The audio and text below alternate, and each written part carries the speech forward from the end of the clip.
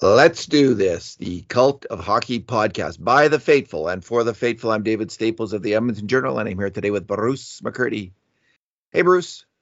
Hey, David, how you doing today? Good. How are you?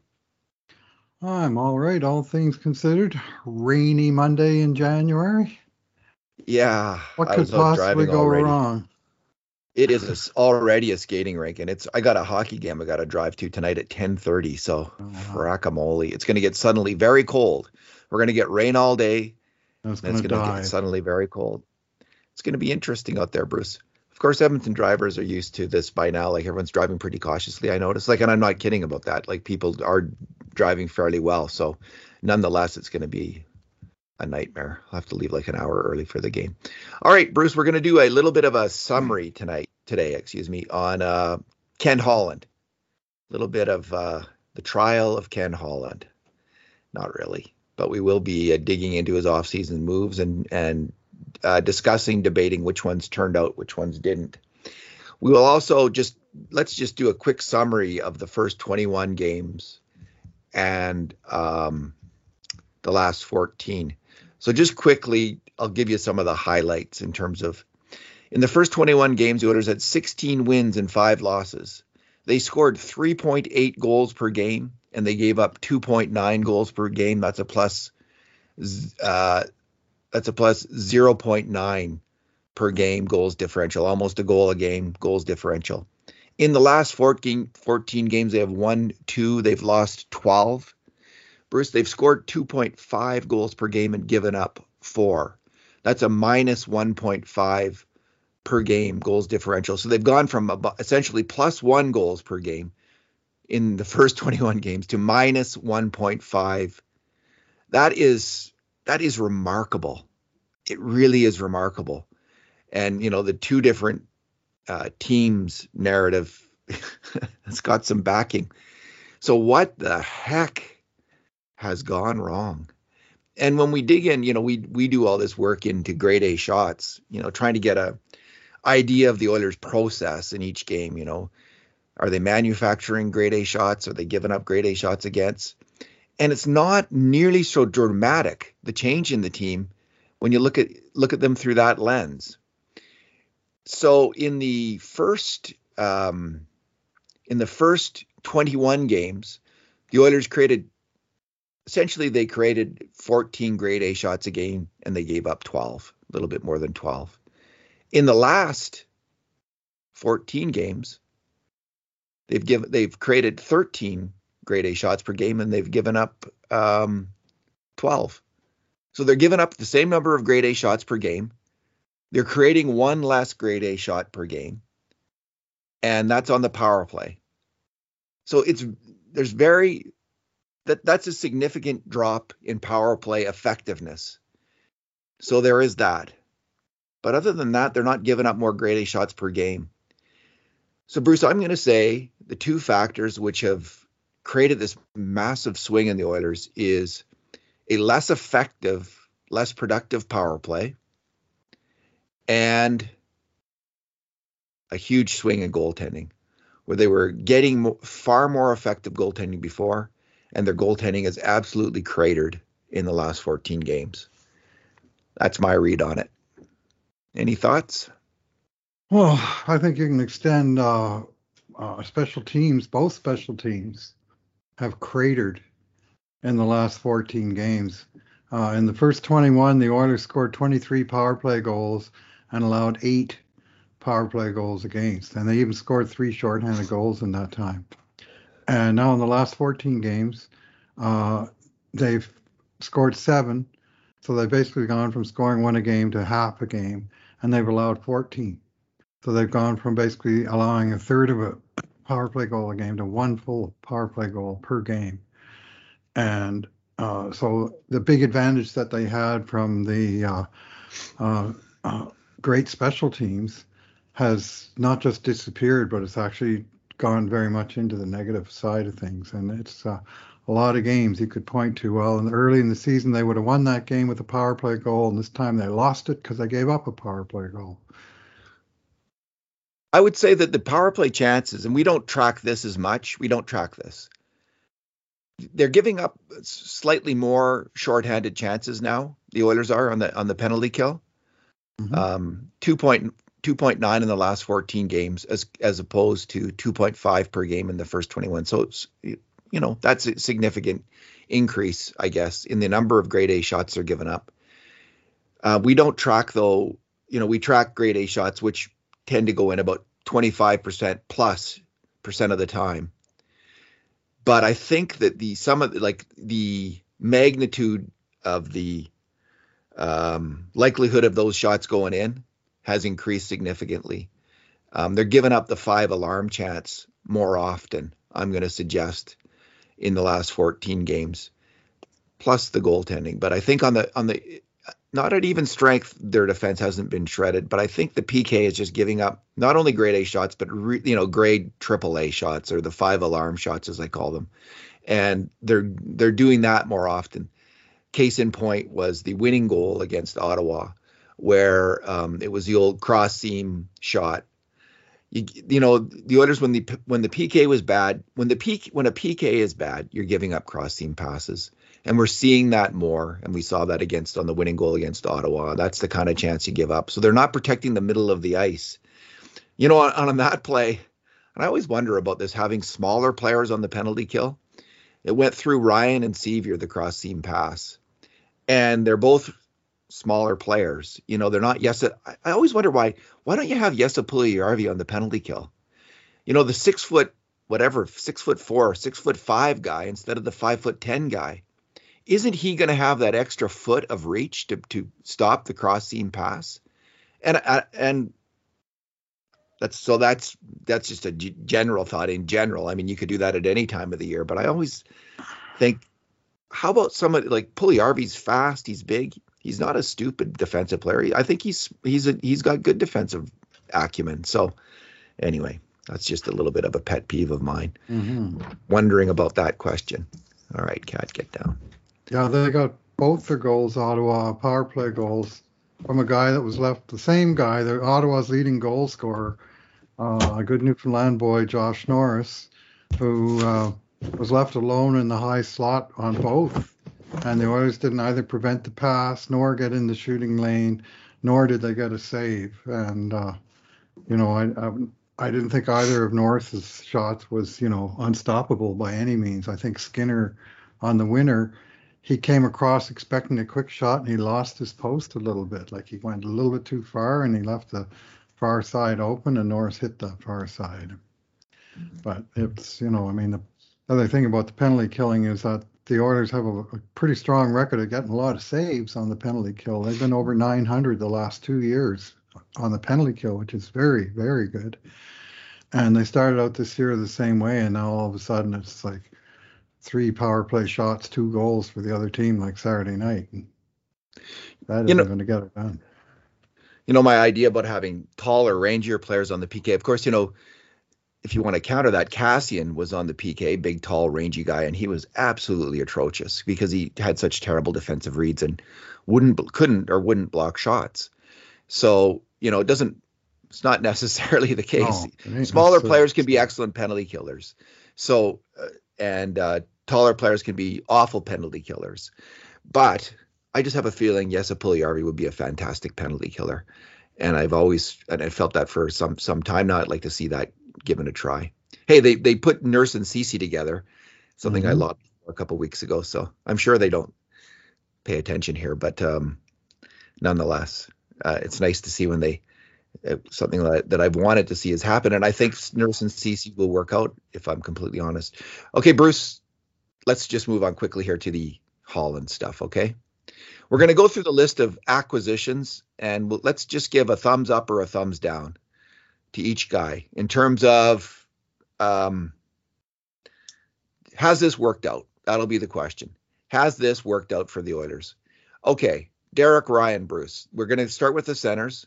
Derek Ryan was brought in on a 1-year contract. I think it's like a slightly above 2-year contract. 2-year contract. Yeah, okay. 1.2 million. 1.25. I'll just call it cap friendly.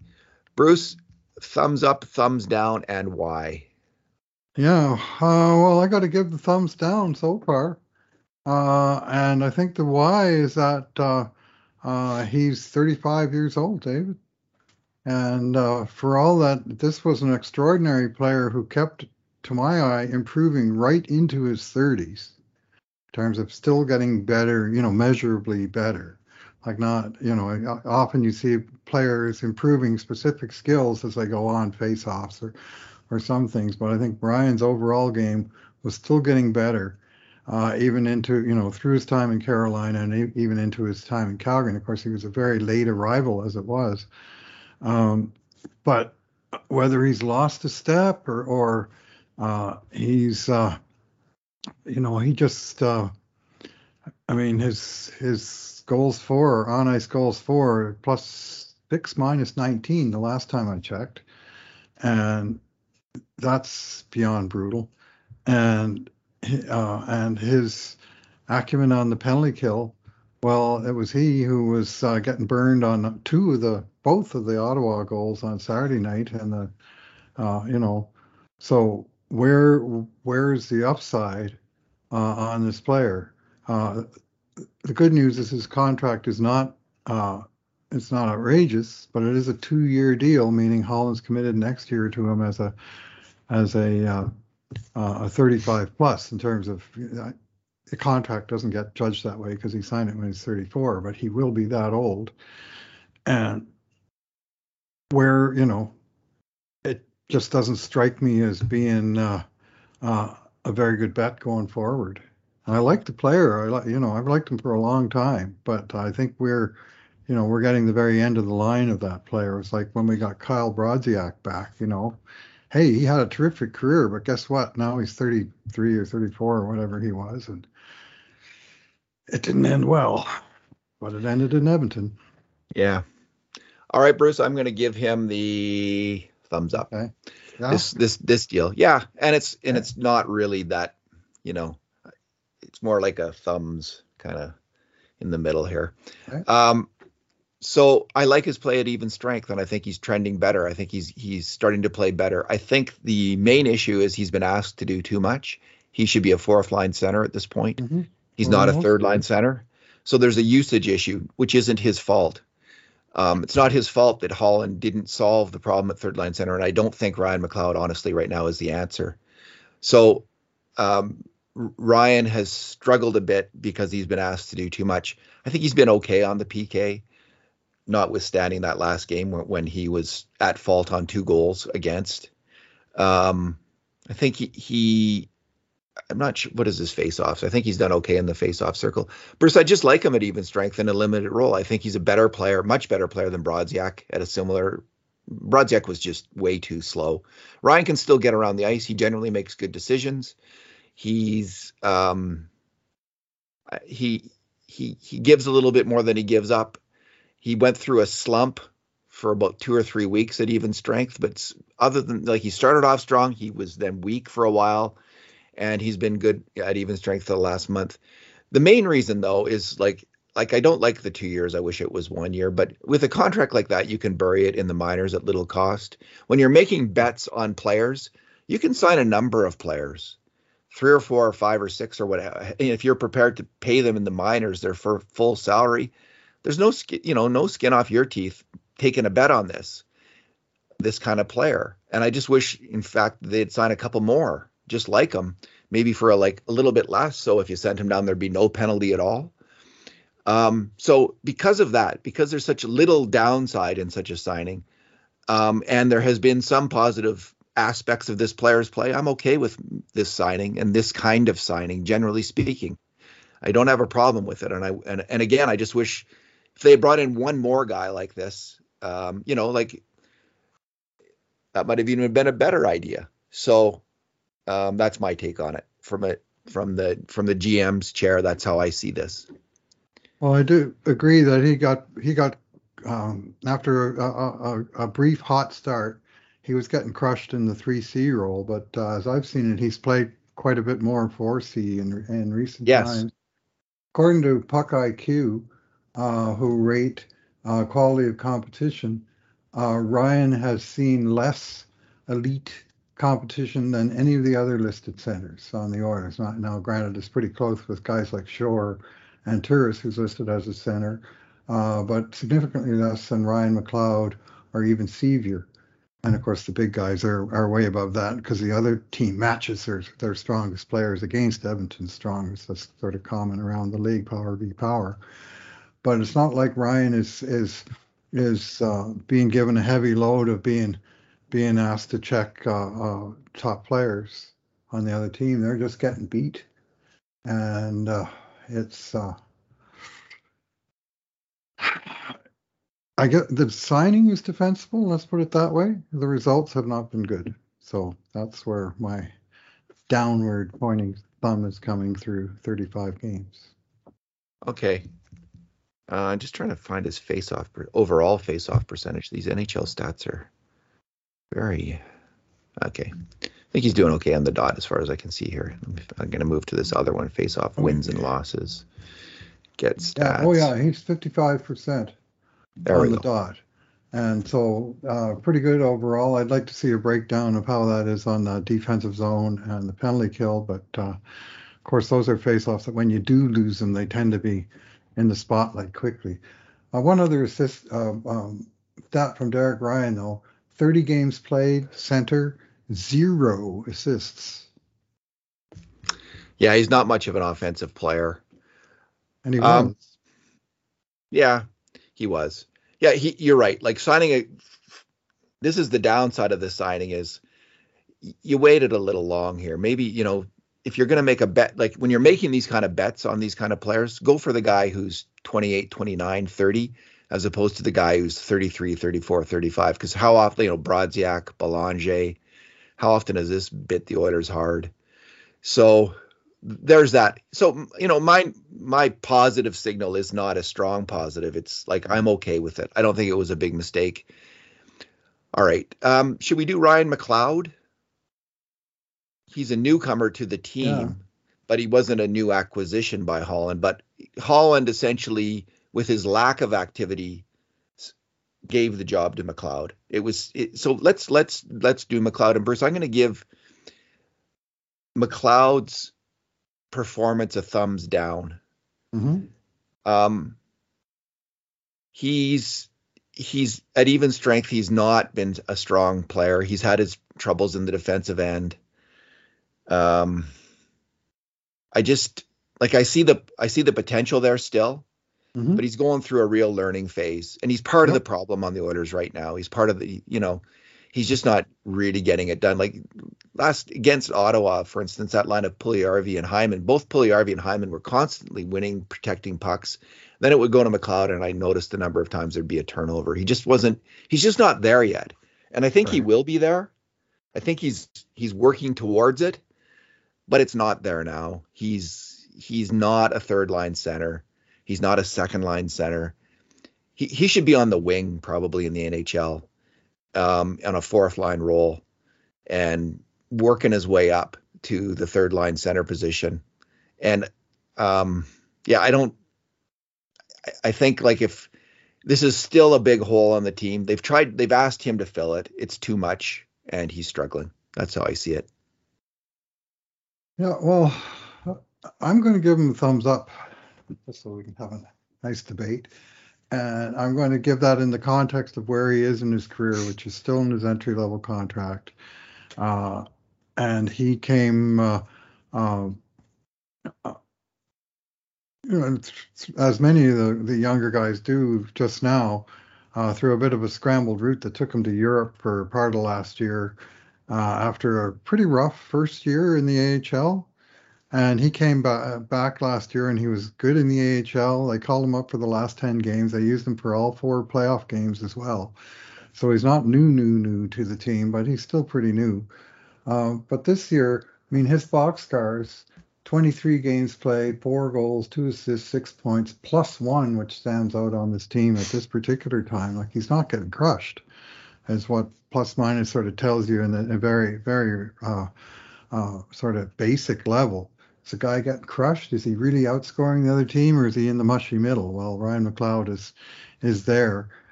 playing with a variety of line mates, as you say. Since Nuge got out, he's stepped up a little bit and had better line mates, but tougher assignments as well. And I'm seeing things that I like out of the player. I don't know.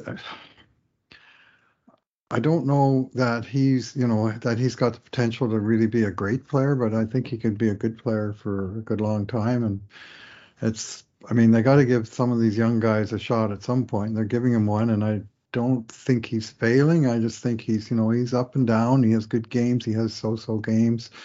But by and large, I see him as part of the solution in the longer term, which is probably more than I'm going to say about most of the guys that we're discussing. I think he could well be, like, we agree fundamentally on the player. Like, he's a player with a lot of potential, and to see him struggle is not unexpected. I think, like, my comment on Ryan and McLeod are both related to the same issue. They didn't bring in a third line center. They counted on these guys. It was asking too much, probably. They expended capital on the next guy on our list, Devon Shore. They gave him a contract, which again, but with Shore, let's just move on to him. I'm going to give him the thumbs down because there was very little bet on the contract. They can send him to the minors. It's nothing. There's no harm to the Oilers doing that. Sending Devon Shore to the minors, he earns less than the NHL minimum. He's got a 2-year deal as well at $850,000. At the time of the signing, I liked it because I was thinking of Shore along the line of Josh Archibald, who really improved in his second year with the Oilers under Tippett, and I thought the same might happen with Shore. Fast, hits a bit, has some skill, can maybe figure out his role. Instead, he's regressed as a player and hasn't, even as a fourth-line player, hasn't helped the Oilers. He's the weakest defensive forward on the Oilers, he's not providing much on the attack. So they needed a third line center, Bruce, heading into this season. And the bets that Ken Holland make did not pan out. So overall, at the center position, I'm going to give Holland a thumbs down, with Shore a thumbs down. Okay. Yeah, we're in full agreement on that. And I was frankly a little surprised and wrote at the time about that he was the first player to be re-signed off of last year. And I get that the coach likes him. I honestly wonder why at times, because I don't see a particularly good defensive or offensive player. Once in a while, it comes up with the play. I mean, they all do. These are, But again, turning to puck IQ, that says that of all of the fellows listed as center, Shore faces. He faces the most bottom line opponents. He faces 3 times as much of his time against bottom line opponents as elite opponents, with the rest somewhere in the middle. And yet he has the worst shot shares, the worst danger Fenwick, which is their attempt at shot quality. So when you're at the bottom left of this graph that shows quality of competition and on ice results, that's the worst place to be. And it's not that big of a surprise because he was there last year. And he was, the Oilers were getting less than 40% of the shots when this guy was on the ice. Less than 40%. You can't even expect to saw off when that's happening. In the one thing in his defense, he's been injured, I think, twice, and he's had COVID. So there's been, in terms of expecting someone to really raise the level of their game, it could still happen. He could surprise us if he gets healthy, and he could trend up. Tippett again with Josh Archibald. I thought Josh Archibald was just kind of okayish in his first year, but I think he got a lot better last year. And Shore could do the same if he gets healthy and stays healthy. So, fingers crossed on that. Bruce, let's move on to the wings. We're going to talk about Hyman, Benson, Foegele, Sevier, Perlini. Okay, and I'll start off with Zach Hyman. That's a strong 2 thumbs up. Thumbs up for Zach Hyman. I just think he's been really strong. A top 6 NHL winger. The length of his contract is concerning, but what they're getting this year for the amount of money that they're paying him, they're getting full value on that contract this year.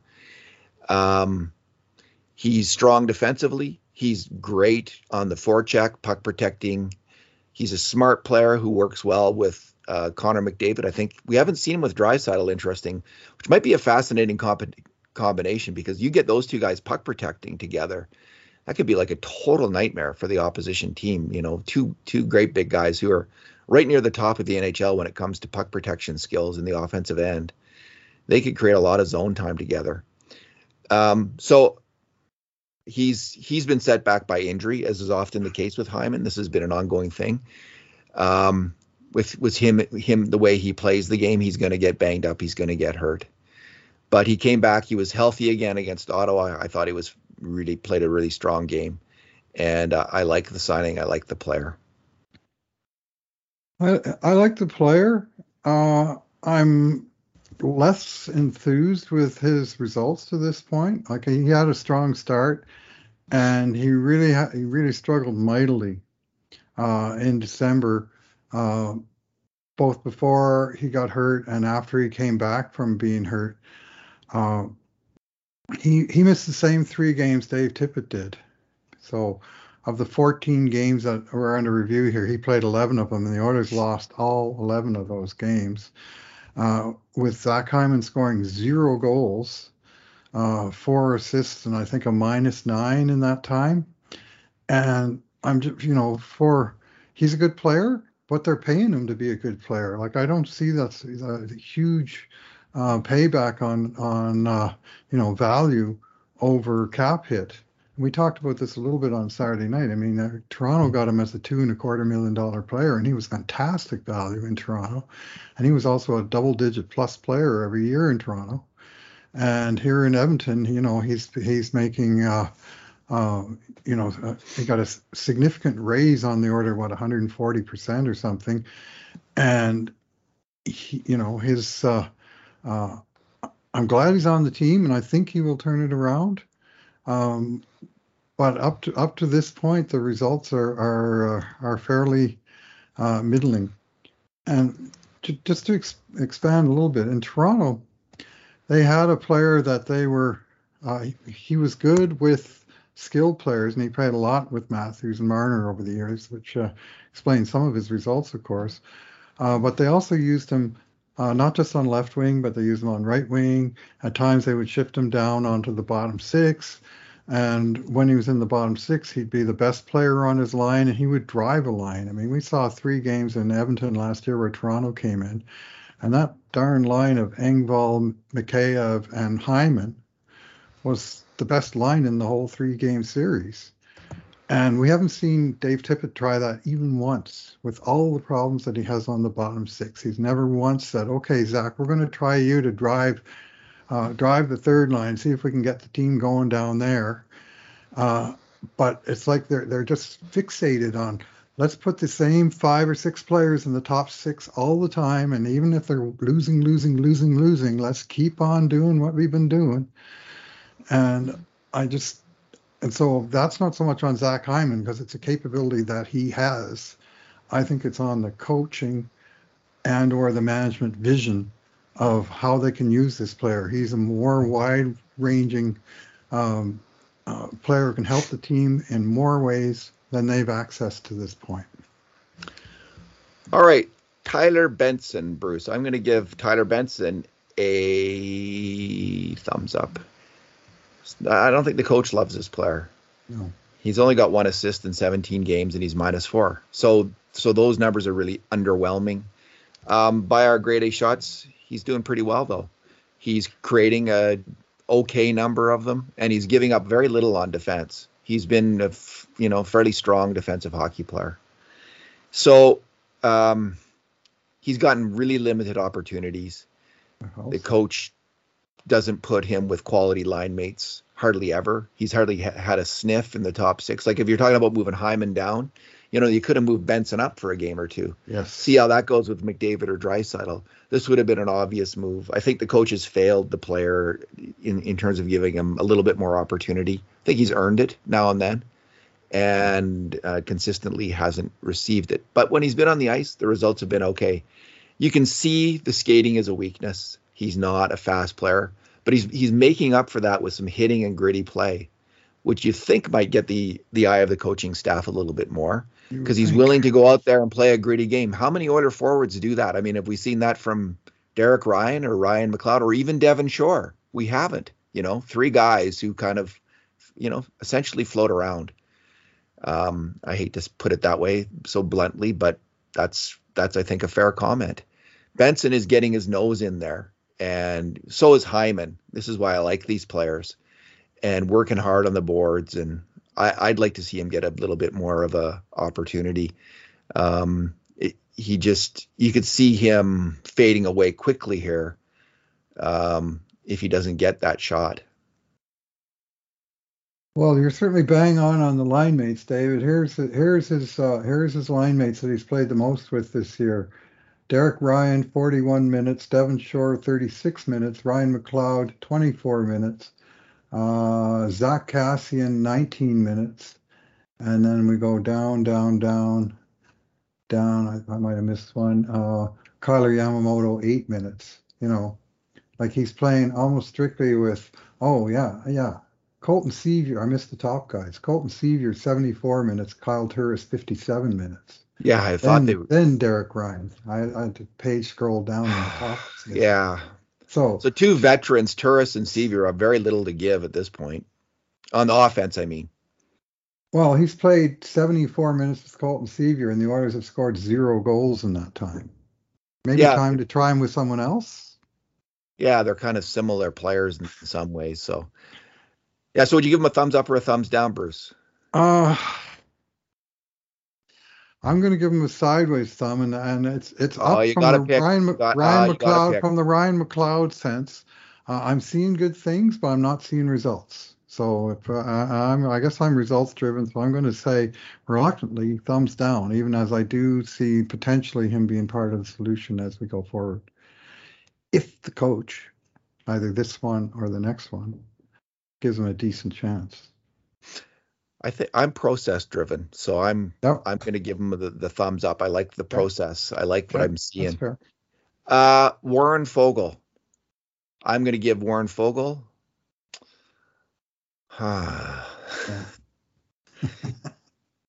This is a tough one. Yep. Okay, I'm going to give him a thumbs down at this point. And it's close. This is a close one. But the process has been okay. He's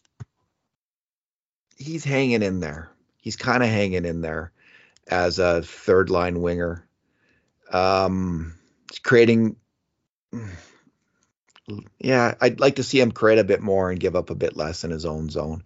I love the physicality of the player. I love his hustle, and I think the Oilers really need a big body player like this on the wing. More guys like them. So that's what I like about him. But he's got 5 goals in 35 games. He's minus 10. So the Oilers are getting outscored when he's out there. He's part of a problem in that regard, and he actually has been part of that problem. Like he's not been great defensively. The acquisition cost was Ethan Bear. Bear,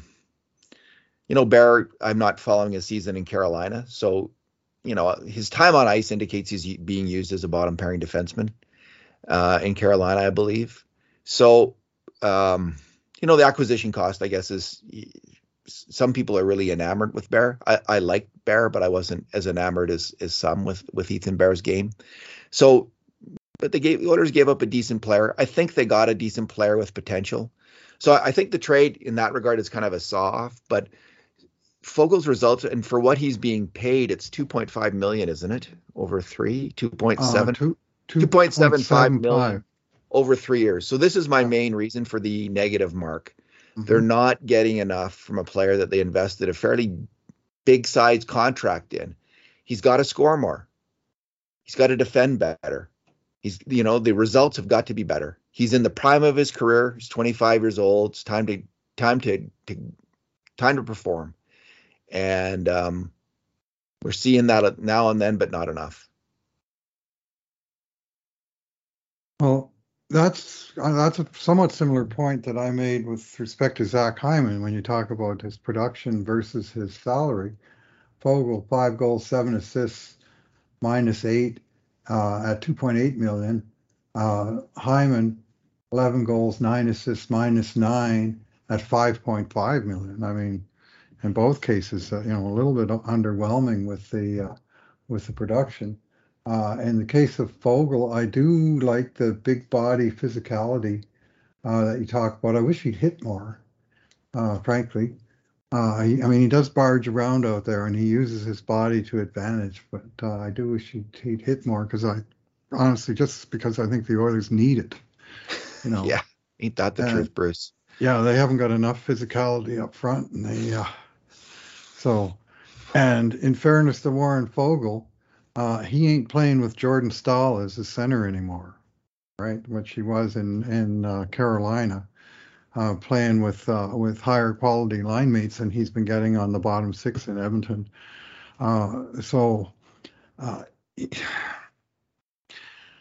Again, I'm somewhere in the middle, and I think I'm going to say thumbs down, but I do see him as part of the longer term solution. I think he's starting to fit in. I thought he did well in the sort of brief chance that he got in the top six.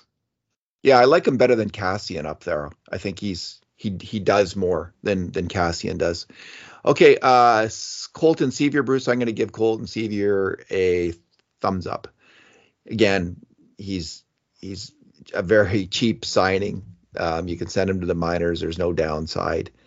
And he only earned $750,000 a year. So he's actually helps you with the cap because he's below the league minimum there. And he's at the league minimum or close to it. I don't know exactly what the league minimum is. That's the league minimum. Okay.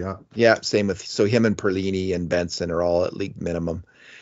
And he's been a decent kind of fill-in player on the bottom line. He's been playing higher up the lineup, and he's been playing a more prominent role in the penalty kill. He's been struggling on the penalty kill as of late. Yep. So he's part of the problem. Part of the problem there. They're using him a little bit too much, I think, at this point. They're counting on him a little bit too much because he gave quite a bit, but he's a really smart hockey player. He's pretty gritty. Like, he's not a big hitter, but he hits now and then. He'll get into the guts of the game, as they say. Like, he will jostle with opposing players. He's a smart defensive hockey player. He's a decent fourth line hockey player. So I don't have a problem with that signing at all. I think it's a definite win for the Oilers. Just wish he was 2 inches bigger and hit a little bit more, because that's really that's the winger that they're missing on the bottom lines, and they're missing obviously a third line center who can really play. Yeah, well, he's a jack of all trades, and for where they got him, PTO, he came in and as has happened with many PTOs in recent years in Edmonton, he played well enough in camp to earn a contract because the depth of the team wasn't so strong that there wasn't, there was still room. And as a 13-14 forward, 12-13-14 forward, that's a solid addition. Fact is, he's played. Geez, I bet you he's played every game for the last 20 now. I haven't looked at his exact streak, but he's been an every night player in the lineup because he's been outperforming other guys in the bottom six. So I will give him a thumbs up for what he is. Limited, a limited jack of all player. He's like a good utility infielder, because he does play multiple positions. He can play center even, and he's done so in a pinch on more than one occasion when the Oilers were down and at the pivot position. And he does, you get his best every night. Like I have no concerns whatsoever with his commitment and effort level and all those sort of intangible things that some people hate, but are part of the game. And every once in a while he creates scoring chances, but his ability to finish them is a little underwhelming. 5 points in 26 games. So that's about a 15 point a year player for 10 minutes a night, playing, not with great line mates and often in a defensive role. It's not nothing. So, every once in a while it'll chip in with a goal or a point. But so overall, thumbs up on the sort of last minute addition. Brendan Perlini, Bruce, I'm going to give a thumbs down to. Scored a nice goal against Ottawa, but I just think Promptly got this benched. speaks to a they just misjudged their team a little bit. Maybe they were expecting Josh Archibald to come back. I don't know. But the absence of Archibald is felt on this lineup because he hit. He was a big hitter. He was a physical player, and they're missing that guy. Chason was a gritty player, big guy who kind of like a bigger version of Colton Sevier, who his specialty was the power play, whereas Sevier's on the penalty kill. But they just misjudged what they needed on these bottom lines because they have between Turris and Perlini, they have two very players who don't play a physical style of play. And to give Perlini credit, I've noticed in the recent games he's trying to hit more. So that's what he would have to do to stick in the NHL. But we're not seeing enough of that. And between him and Turris, that's just two spots in the lineup. Like, why are they on this team? Why are they still, what role do they play? Mm-hmm. What are they giving the Oilers? And it's just a mystery to me in terms of lineup construction, especially with Tippett, supposedly the expert in finding these kind of role players to fill roles. What is their role? They're not checkers. They're not scorers. They don't hit. They don't add anything to the special teams. What do they do? I mean, Turris has scored a couple shootout goals, but that could be as much luck as anything. I mean, obviously it takes skill to score a shootout goal, so I'll give him credit. That he has done that, Turris. But this is a big mistake that they've made in their lineup roster construction. And Holland's ultimately responsible for it. So when it comes to the wingers, I'm going to give him a thumbs down there as well, I guess. Hyman, I like that signing. I like how he's played. I'm good with that. Benson, I think I put that more on the coach. But the other moves, I'm not. He didn't bring to this team what they needed on the wing, especially those bottom line positions. They're missing a couple role players, and that shouldn't be. I guess the only excuse you give him is the Josh Archibald out, that he maybe wasn't expecting that, but you got to be on top of that as well. Yeah, well, Sevier, I guess he was more than, if you say he replaced any one player, it was Josh Archibald in that. Yeah. He was a late signing after the late issues that arose with Arch. And he's Archibald without the speed or the ferocity, but he does bring other elements to the table. As for Perlini, big thumbs down to the Perlini that eventually got sent down to the minors after 13 appearances in which he had no goals, no assists, and in fact his team had scored no goals and all the time he was on the ice. He was just a complete non-factor. He barely had, I think he had 6 shots on net, no more than 1 in any game. And then he went down to Bakersfield, put a couple in the net down there, and the Oilers ran into COVID issues and they had to call him back up. And he's been better. Like, he had 7 shots in his first game back, and now he scored 3 goals and an assist in the last 5 games that he's played. And so at least we're seeing that, that 1+ ability that he does have, which is his shot. And he's getting them off, and he's beaten a couple of goalies with it. But still, overall, I'll say thumbs down in terms of not really bringing, as you say, what the team has needed in a depth role. He's had 23 hits, David. He had 3 games with 4 each, and all the other games combined, he had 11 hits. And so 12 in 3 games, 11 in the other 18 games. He brings it some nights, and other nights he's pretty close to invisible. Yeah, and sometimes he only needs to get 6, 7 minutes of ice time, so there's that as well. It's hard to get hits when that's the case. So, but yeah, I just don't see that is that's good that he's come back and he's scoring more. Obviously, the Oilers need depth scoring. If he can provide that in kind of a third line role, like as a that's the idea of a third line winger, I guess. But overall, it's not work. They just need a different mix of players, and sticking. I just don't get the sticking with Turris. What's gone on there? Like Bruce, I don't see in NHL hockey. Like, what does he add? Perlini's scoring, so he's adding a little bit more in that regard, and he has potential to hit more. So we'll see.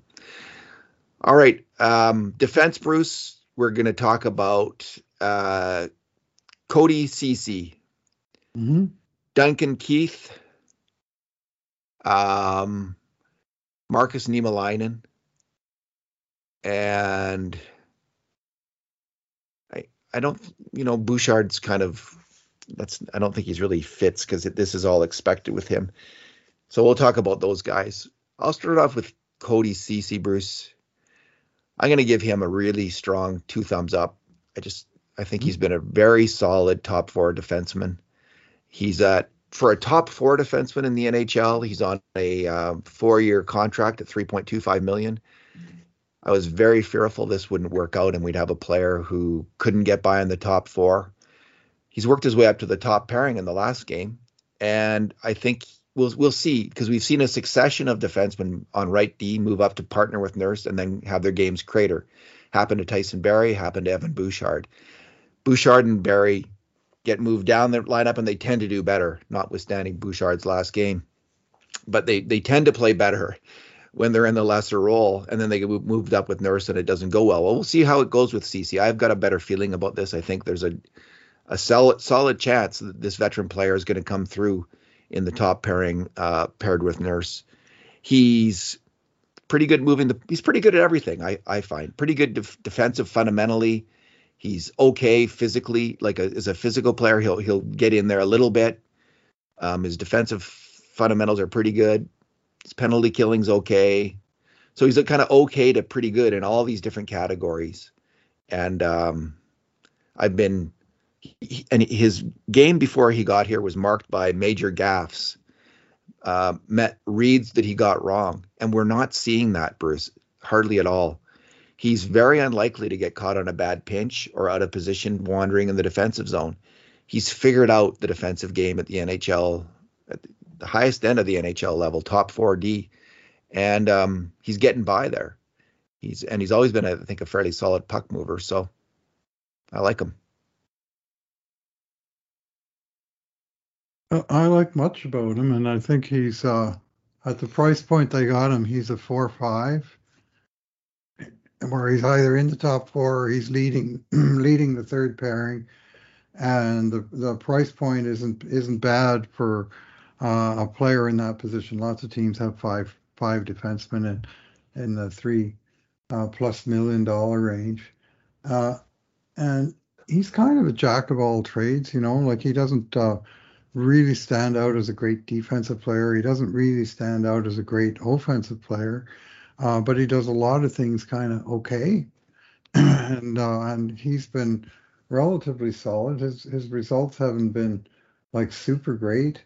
Like he's got 1 goal, 9 points, -6 through 31 games. I think he missed 4 with his when he was the first guy with COVID, and the team certainly missed him when he went down. Like that was the beginning of they won the first game he missed, where they kind of miraculously beat Pittsburgh, and then since then it's just been a steady downhill stumble for the team as a whole. But Ceci was the first guy that missed time that sort of clearly impacted the team's performance at that point. So I'm not as strong a 2 thumbs up as you, but I will give him a single thumb up. All right, Duncan Keith. So Bruce, I just wrote a post about Duncan Keith. Saw that. And the headline is Edmonton Oilers are down, but one key veteran D-man is finally trending up. So in his first 20 games with the Oilers, if people were scratching their heads about this player, the acquisition cost, which was high, Caleb Jones, mainly Keith's salary, 2 years at, what is it, 5.5 million per year. That's the main issue. And also then either a second or third pick, depending on how the Oilers do in the playoffs. So if people were upset about the Duncan Keith acquisition, fair comment, they had every right to be. In the last 6 games, though, Bruce, he's really starting to play well. He is moving the puck exceptionally well. Against New Jersey, he sent McDavid in on a breakaway. Against Ottawa, he found Kailer Yamamoto with a cross-ice dart for a great shot by Yamamoto, and then he walked the line and pushed the puck into Perlini for a goal. He's consistently been making very good passes. His defensive play has improved considerably.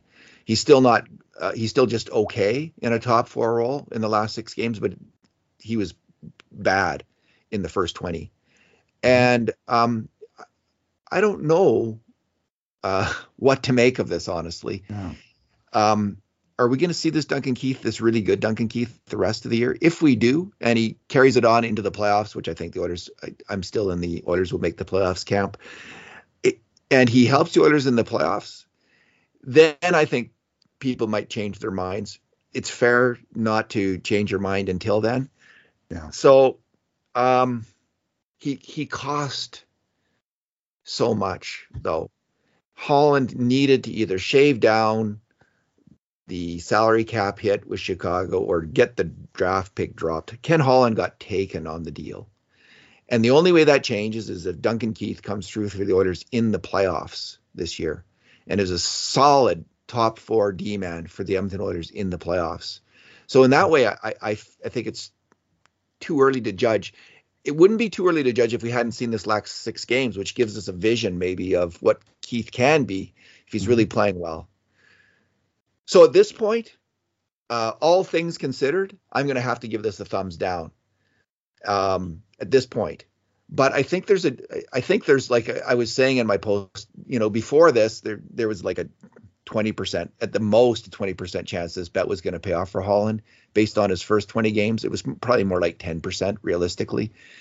Now I'm going to say it's almost 50-50, like a 40% chance this bet's going to pay off for Ken Holland because Duncan Keith has had a really remarkable stretch of games. It's just 6 games. So let's see if it continues another 10, 15, 20, then I'm going to be a lot happier. And boy, do the Oilers ever need this play from Duncan Keith because he was part of the problem sinking this team during the slump.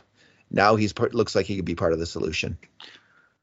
Yeah, the trouble is that those 6 games were all losses. I mean, he's so against the flow of his team, and he has been good these last games. He's looked very solid to my eye. It's his defense is improved. I won't say he's a great defensive player, but his passing and breakout passing and offensive zone play has been good in those games.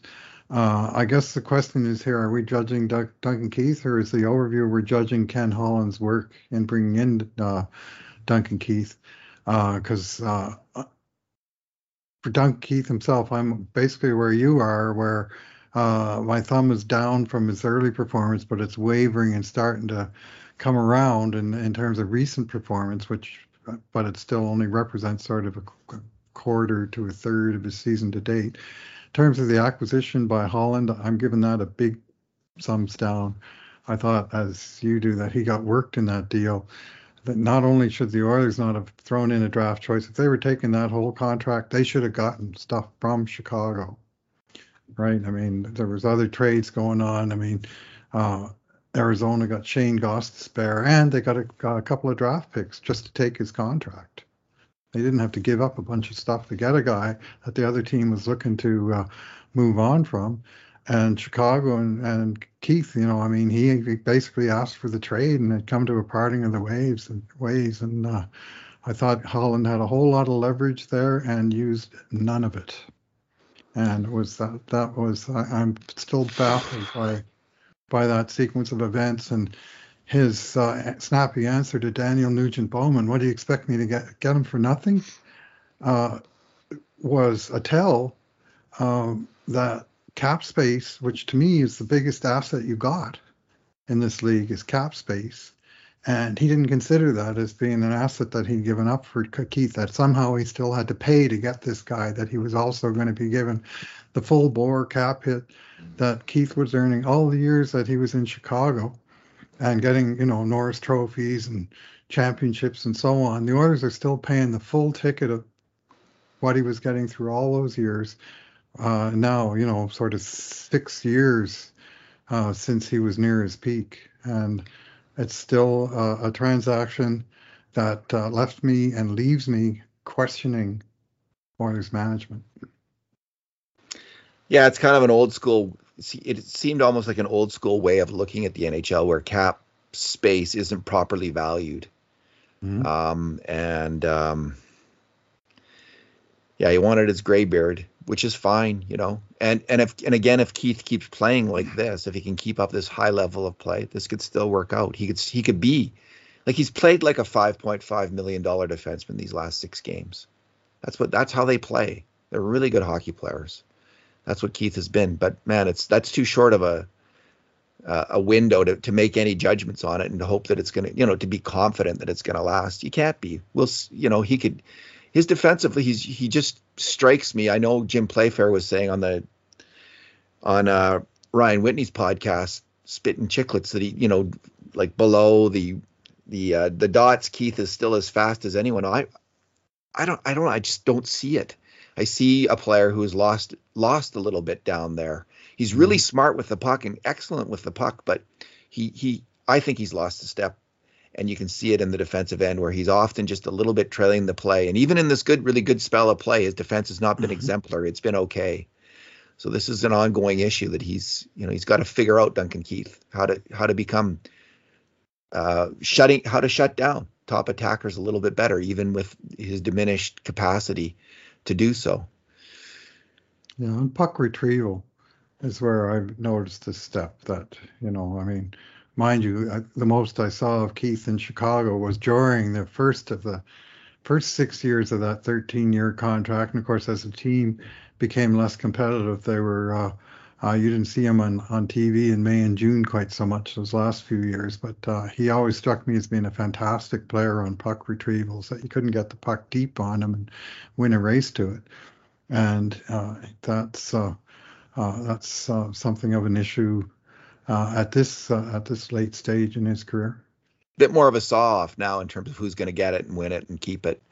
When he gets there first, he's so clever with the puck. He can, even if they're on him, he can still make a really good play. Mm-hmm. But he's not always there first. All right, Bruce. The last player we'll deal with is Markus Niemelainen, who's played 90 even strength minutes. I think he's been okay. He's not a great passer of the puck. He can be exposed on defense on the rush, but I think he stands out because there is a glaring weakness on this team in terms of physical play. There's just not enough players who just game in, game out, give the opposition hell, just give them hell in terms of getting after them, hitting them, being on them.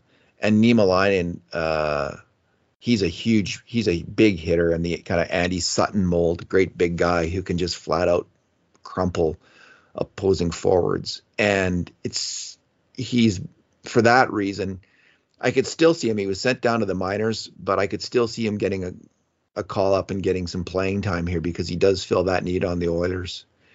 And so in terms of, he was a draft pick. He's, it's not paid a lot, minimum contract.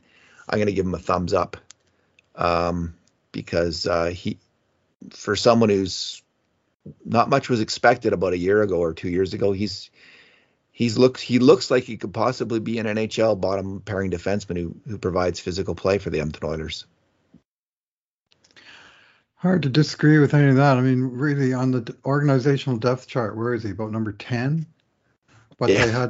They had to call him up because they had such a tire fire on the defense where they lost Nurse, Keith, Cece, uh, Kukuk all at the same time, and so they had to go deep into their farm system. And I think his results, like his goal share, 143 against his um, his on ice results are pretty mediocre. But he did bring that element of physicality, which the team has been lacking. And I mean, how big of a price are you prepared to pay for that in terms of flow of play?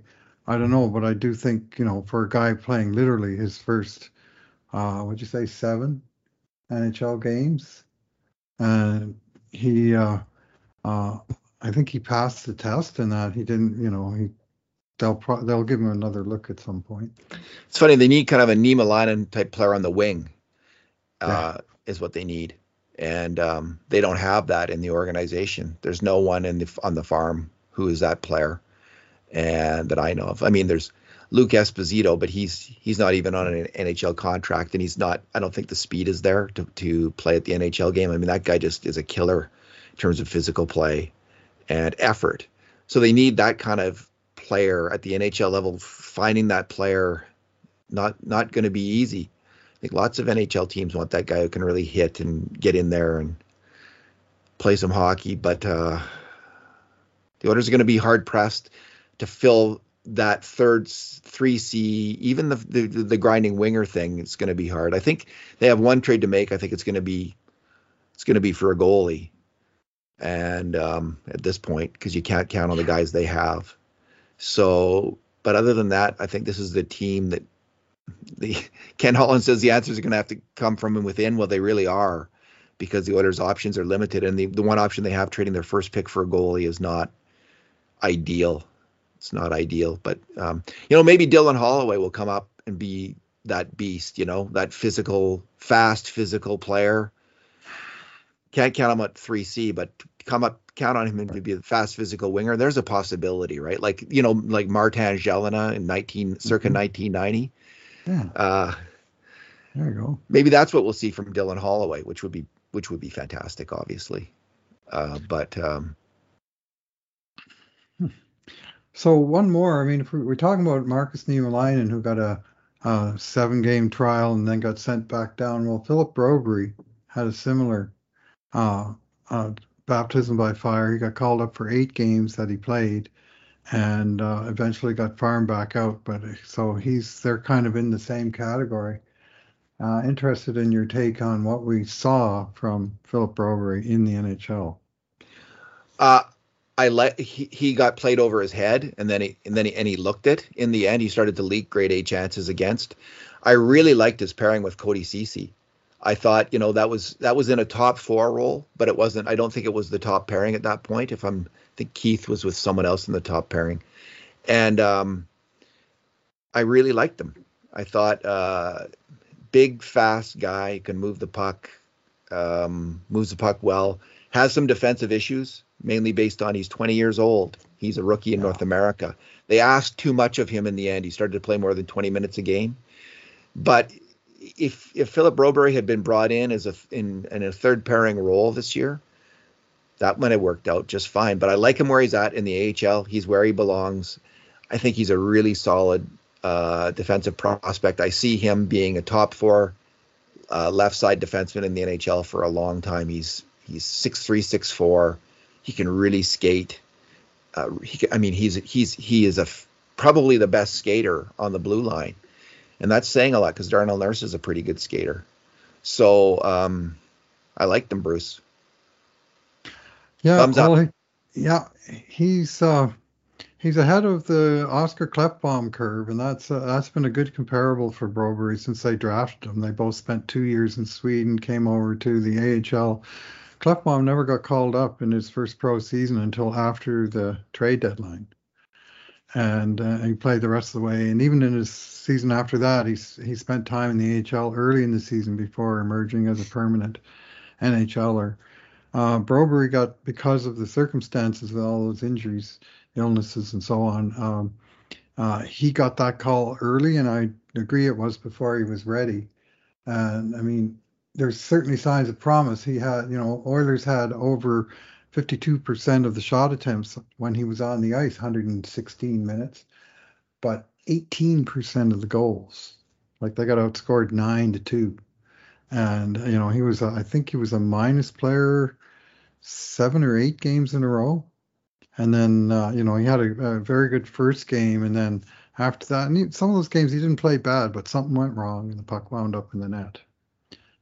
Or the goalie didn't make the save, or you know how it is with this team. And anyway, so he, to me, that was good experience for him, and it will help him the next time he comes up.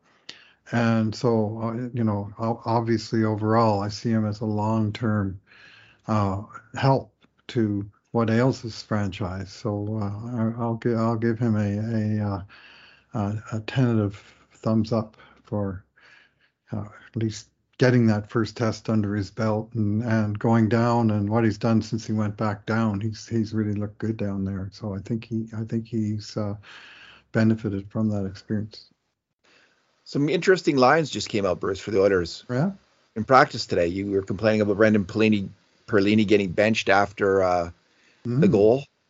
Yeah, Perlini, McDavid, and Yamamoto. Okay.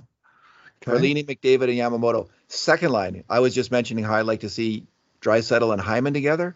How's this for a big checking line? Hyman, Draisaitl, and Puljujarvi.